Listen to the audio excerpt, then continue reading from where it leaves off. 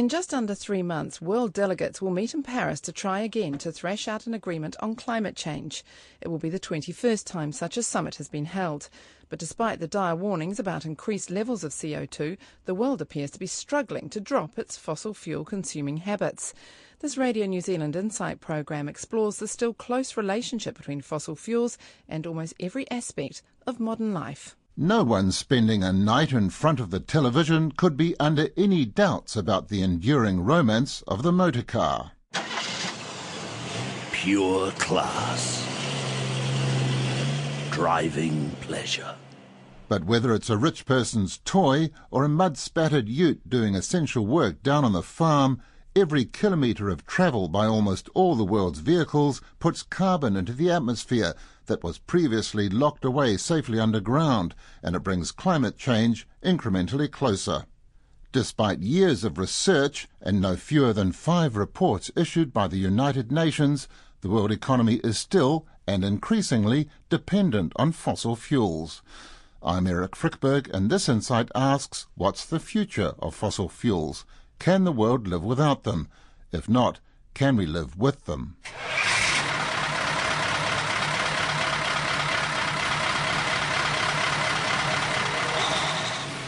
In some ways, the debate on fossil fuels became a slanging match between polar opposites years ago. Environmental protesters would argue the world can't keep on burning them without changing the climate. Their opponents would say the economy needs fossil fuels to keep on going. But there are signs that that gap might be narrowing slightly. One signal came from the oil industry itself. As major companies from the oil and gas sector, we acknowledge that the current trend of greenhouse gas emissions exceeds what is needed to limit temperature rise to no more than 2 degrees above pre-industrial levels. The challenge is how to meet greater energy demand with less CO2. We stand ready to play our part. These words came in a letter to world leaders signed by the heads of 6 oil companies, including the giants Shell and BP. In it, they stated they were already trying to reduce carbon emissions. For us to do more, we need governments across the world to provide us with clear, stable, long-term, ambitious policy frameworks. This would reduce uncertainty and help stimulate investments in the right low-carbon technologies and the right resources at the right prices. This dramatic statement on climate change comes from oil industry executives who are usually written off as prime offenders by their environmental opponents. The company's natural focus is on extracting oil from the ground, which causes a CO2 build-up in the atmosphere, rather than looking to sustainable alternatives. The trouble is, the energy industry has helped make the world what it is, and their products are needed to keep it going. People like Chris Baker of the mining and resources lobby group Straterra argue that to even think about going without fossil fuels like oil or coal is completely unrealistic. Well, I think we've railed against the wishful thinking that coal is a sunset industry. I think we need to look at the facts and move from there, not what we would like the facts to be. Some of those facts can be found in reports from the International Energy Agency. Coal, for instance, is a controversial source of energy. Some people subscribe to the ABC theory, anything but coal, because of its environmental impact. But the reality is people are burning coal, and they're burning more. While the rate of that growth is slowing, the International Energy Agency forecasts coal use to grow by 2.1% a year to 2019. That'll bring annual consumption to 9 billion tonnes. And that means the world burns the output of 4,500 Stockton mines every year. Looking at oil, the agency puts consumption at 95 million barrels, or 12 million tonnes. That's the content of 30 of the largest supertankers in the world, and it's burnt every day. One of the signatories of the letter on climate change from the energy companies was Bob Dudley. He's the chief executive of BP. But in an interview with an American firm, Cambridge Energy Research Associates, he said fossil fuels will continue to be used anyway. We have lots of debates with people outside who say that hydrocarbons are going away or fossil fuels are going away. And certainly I think the world is in a long wavelength transition to lower carbon energy. But 2035, the percentage of energy demand will be supplied 27% with natural gas, 27% with oil, 27% with coal. So you add that up, it's over 80% of the world's energy will be supplied by fossil fuels. And renewables, 3% today, maybe, moving up to 8%. There is a scientific consensus that the world cannot afford to keep on doing this because of the risk of climate change, and that view was reinforced in a recent speech by the US Secretary of State, John Kerry. 97% of peer-reviewed climate studies confirm that climate change is happening and that human activity is largely responsible. That is a dramatic statement of fact that no one of good conscience has a right to ignore. An associate professor in environmental studies at Victoria University, Rafe Chapman, says the need for action is more urgent than ever. When you burn any amount of fossil fuel and CO2 goes into the atmosphere, it gradually comes out of the atmosphere over time. It's absorbed into the ocean and some of it into land and rocks. But it hangs around for a very long time, and the problem with that is that it traps infrared radiation. I won't go into the scientific details, but it traps warmth in the atmosphere, so it's like a duvet around the Earth. And we've got to get those concentrations of carbon dioxide down, and the only way to do that is to reduce our emissions to zero. But the world appears to be in a logjam. People burn fossil fuels even though they know they shouldn't, and they have few plans to really change their ways. One reason for this impasse is that fossil fuels have been utterly indispensable up till now. In 2.5 centuries of industrial progress, fossil fuels have changed the lives of billions of people from pre-industrial agrarian days. This from a British diplomat in charge of climate change negotiations, John Ashton, on the contribution made by fossil fuels. Without them, the prosperity enjoyed by billions and aspired to by billions more would not exist. Human beings would be living shorter, more difficult lives, exposed to more hazards, trapped within narrower limits of experience, opportunity and imagination. John Ashton was actually paid by Westminster to be a special ambassador to fight against fossil fuels, yet even he couldn't deny the huge contribution they'd made to modern life, from jet travel to plastics. Chris Baker of the lobby group Stratera argues fossil fuels have changed the simple village labourer of the 1700s into the ambitious urbanite of the modern world. You couldn't overstate the importance of fossil fuels. They have been the facilitator, the enabler of that transformation. Without access to low-cost energy, that transformation wouldn't have happened, and that energy has been made available through the various forms of fossil fuels. Cameron Madgwick of the Petroleum Production and Exploration Association puts it another way. Hydrocarbons and petroleum products are used in many, many things, going from some of the clothes we're wearing through to, the electronic components in our phones. You name it. It would be hard to look around the room you're sitting in and not see something that's based on a petroleum product. It's fueled an enormous transformation in the standard and quality of life that billions of people around the world enjoy. Fossil fuels have clearly powered industrial giants like Britain, then the United States, then China, but even here, fossil fuels, especially coal, played a vital role in developing modern New Zealand. 600 tonnes of high-quality bituminous coal were hauled up the shaft every day, and nearly 300 men found steady employment. It became known as a good mine by the men who worked there. It was well ventilated and a dry mine, despite the fact that relatively porous rock separated the Grey River from the workings below. Coal production in New Zealand rose to 3 million tonnes a year in the early 1960s, then to 5 million tonnes 10 years ago.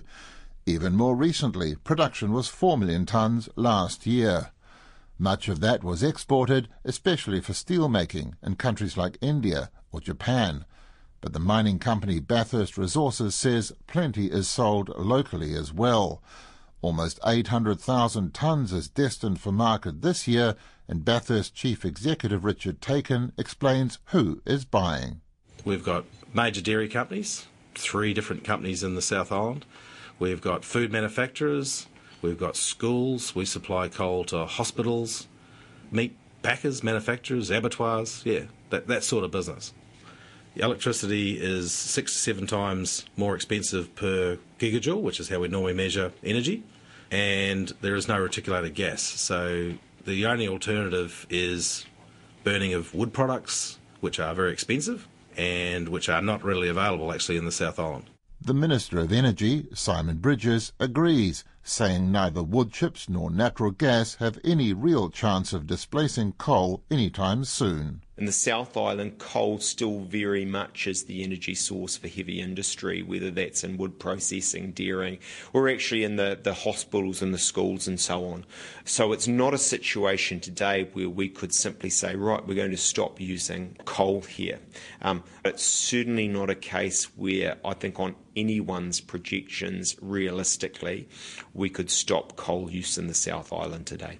Chris Baker of Stratera says the situation is even more critical in economies like India, which are clawing their way out of poverty and need coal for their growing steel industry.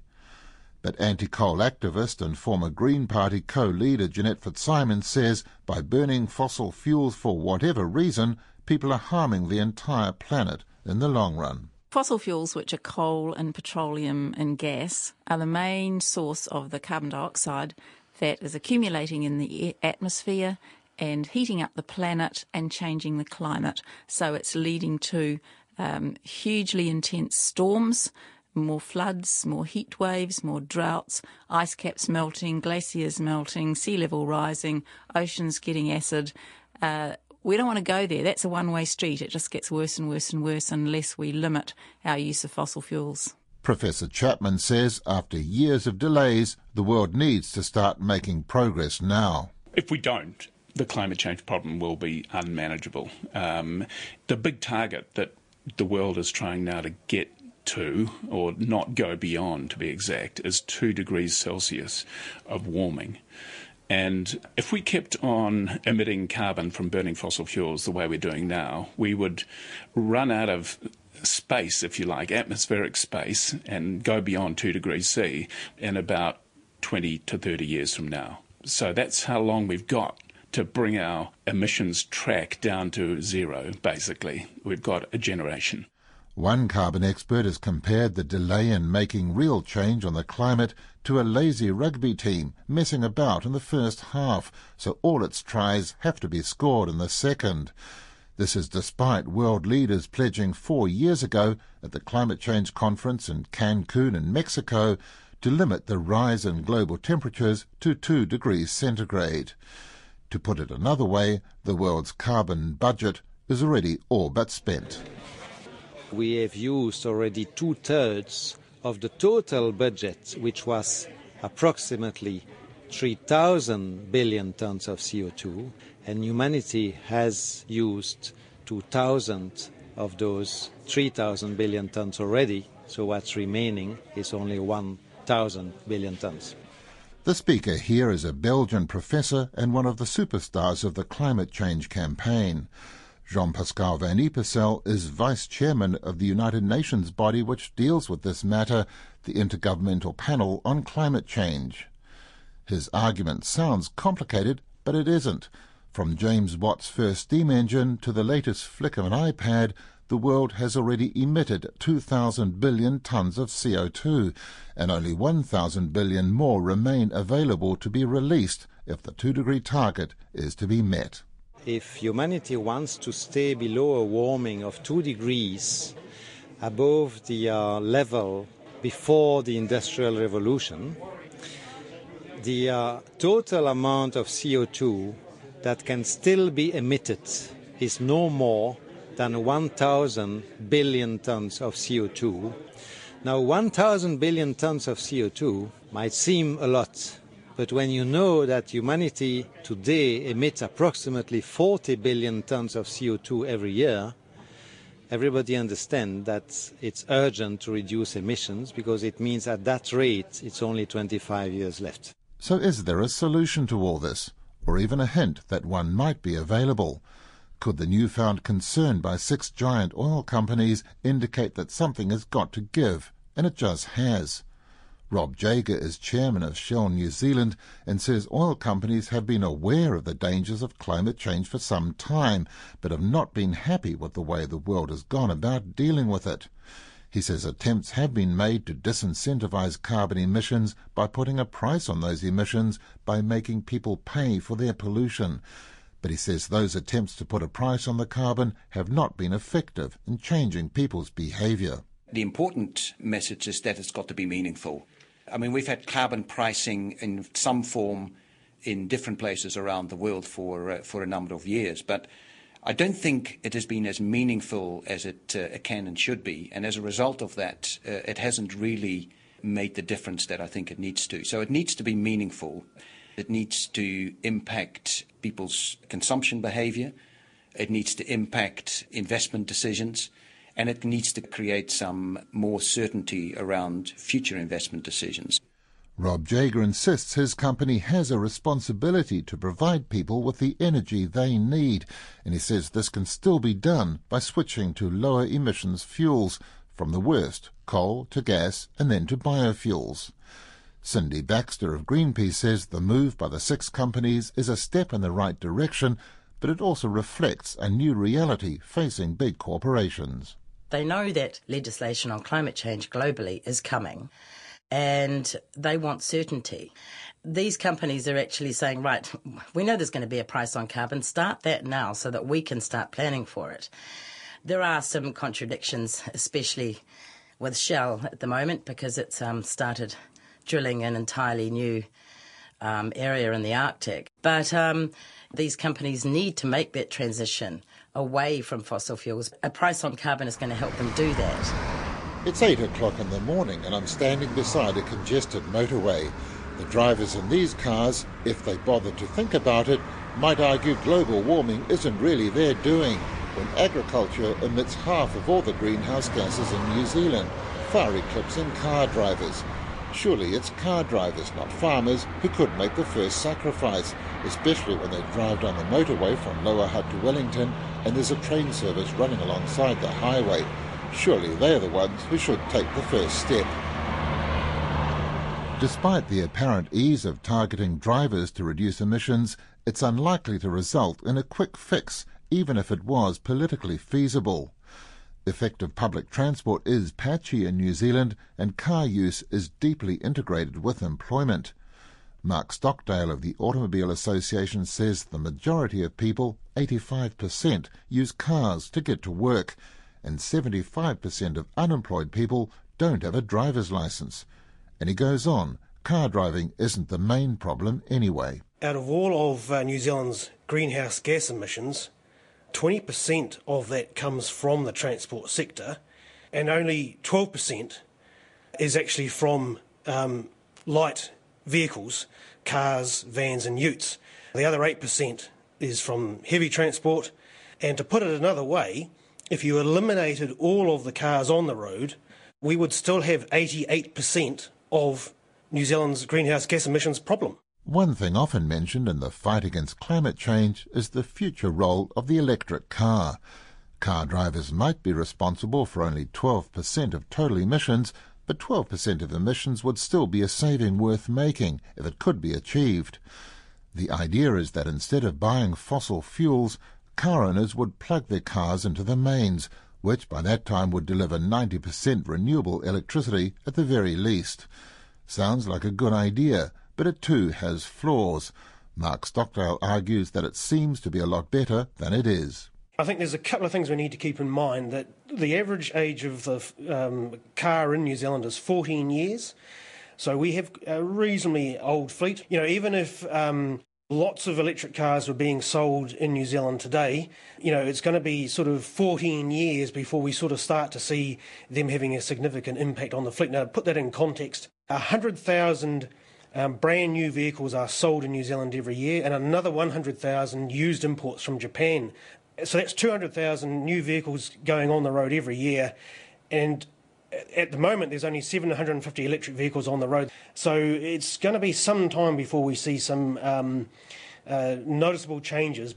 Nor is it possible to point an accusing finger at the electricity industry.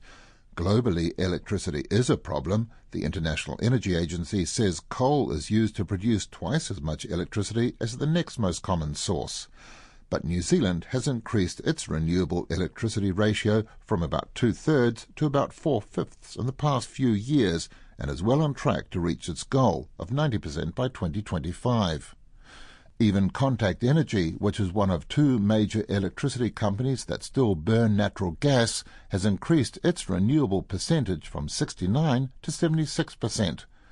Its chief executive, Dennis Barnes, predicts Contact Energy will go even further, but still he sounds a note of caution. Reduction in carbon emissions for the country should be targeted at the lowest cost first, because any investment to reduce carbon emissions will be borne by customers. And the electricity sector is doing a good job. The investments of recent years have been in wind and geothermal, and you can see that the renewable energy percentage is increasing over time. So my response would be, well, let's have a look at the facts and the maths of what the lowest cost next carbon reduction is, and it isn't necessarily in electricity generation. There is an extra problem. Renewable energy, such as solar energy, might not emit carbon into the atmosphere, but it needs elaborate and often expensive means of transforming it into usable power. By contrast, as Richard Taken of Bathurst Resources explains, a lump of coal is hard to beat as a concentrated form of energy. A lump of coal is compressed plant matter. So a piece of wood has a calorific value of about 8 to 9. So that's 8 to 9 megajoules per kilogram, whereas a piece of coal has a calorific value between 20 and 30 megajoules. And it's even more pronounced than that because wood is about 70% moisture, whereas in a lump of coal, it's around about 10%. So you've got a lot more condensed energy source.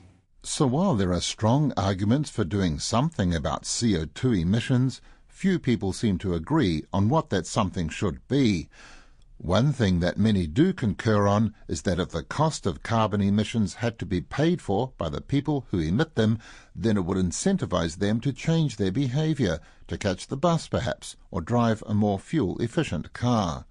This is the hope of many people planning to attend the next International Climate Change Conference in Paris later this year. En décembre 2015, à Paris, le monde aura rendez-vous avec l'avenir de la planète. The French Foreign Minister promoting the conference to delegates from around the world. The aim of the meeting is to try to get all countries, not just rich ones, to agree on real ways of limiting global warming to the 2 degrees agreed on earlier. It'll be the 21st time countries have met to try to make real progress. The US Secretary of State, John Kerry, says the stakes have never been higher. If we fail, future generations will not and should not forgive those who ignore this moment, no matter their reasoning. Future generations will judge our effort not just as a policy failure, but as a collective moral failure of historic consequence. And they will want to know how world leaders could possibly have been so blind, or so ignorant, or so ideological, or so dysfunctional, and frankly so stubborn that we failed to act on knowledge that was confirmed by so many scientists in so many studies over such a long period of time and documented by so much evidence. Despite this pressure, many in the fossil fuel business in this country urge caution, saying a small state like New Zealand can't afford to take too many risks. Chris Baker of Straterra is one of them. I'm a technology optimist, and if we had alternative energy sources that allowed us to move away from fossil fuels, I'd be as keen as the next person. But I don't want to see us in New Zealand cost jobs unnecessarily. In New Zealand, we could move to almost no emission, but we would cost a lot of jobs, and the planet would be totally unimpressed. So that's not a place I want to be. Cameron Madgwick of the Petroleum Production and Exploration Association puts it another way. When we look around the world, we actually look to an energy trilemma. So often we hear about the carbon side of that equation, the environmental sustainability side, but there are several other key components of that trilemma. So one is around energy security. So we've already mentioned the forward forecasts around an ongoing need for energy to fuel, the lives that we all have at the moment. There's also an energy equity component to that. And what that draws upon is, looking at the developing world. There's a couple of billion people who currently live without electricity of any form, for example, and the energy equity component really looks to make sure that there's some equitable use of energy around the world, so that we can't necessarily say those in the developing world can't enjoy the things we enjoy in the developed world. Both Mr Madgwick and Mr Baker are concerned about the cost of any sudden change. But John Kerry warns against the argument that people can't afford to cut down on CO2 emissions. He says the world can't afford not to. And Jeanette Fitzsimons recommends an incremental approach, not shutting down all coal mines, for instance, just not opening up any more and letting the industry gradually wind down. And she repeats the well-established line that the cost of doing nothing far outweigh the cost of changing to a low-carbon economy, and she says New Zealand hasn't done nearly enough about it. Cost is infinite if we're talking about the destruction of our way of life and our food supply and our water supply and our cities. So putting a price on it is hard. But I think the important thing about a carbon price is it's got to keep rising. It's got to be reliable, and the money that it raises mustn't disappear into a government black hole. It needs to go back to the people. If I were designing it, I'd say let's start at $25 a tonne, which was written into the ETS originally and then sort of abandoned. And then let's signal in advance that it's going to rise by a certain amount every year, and it may one day get to 100.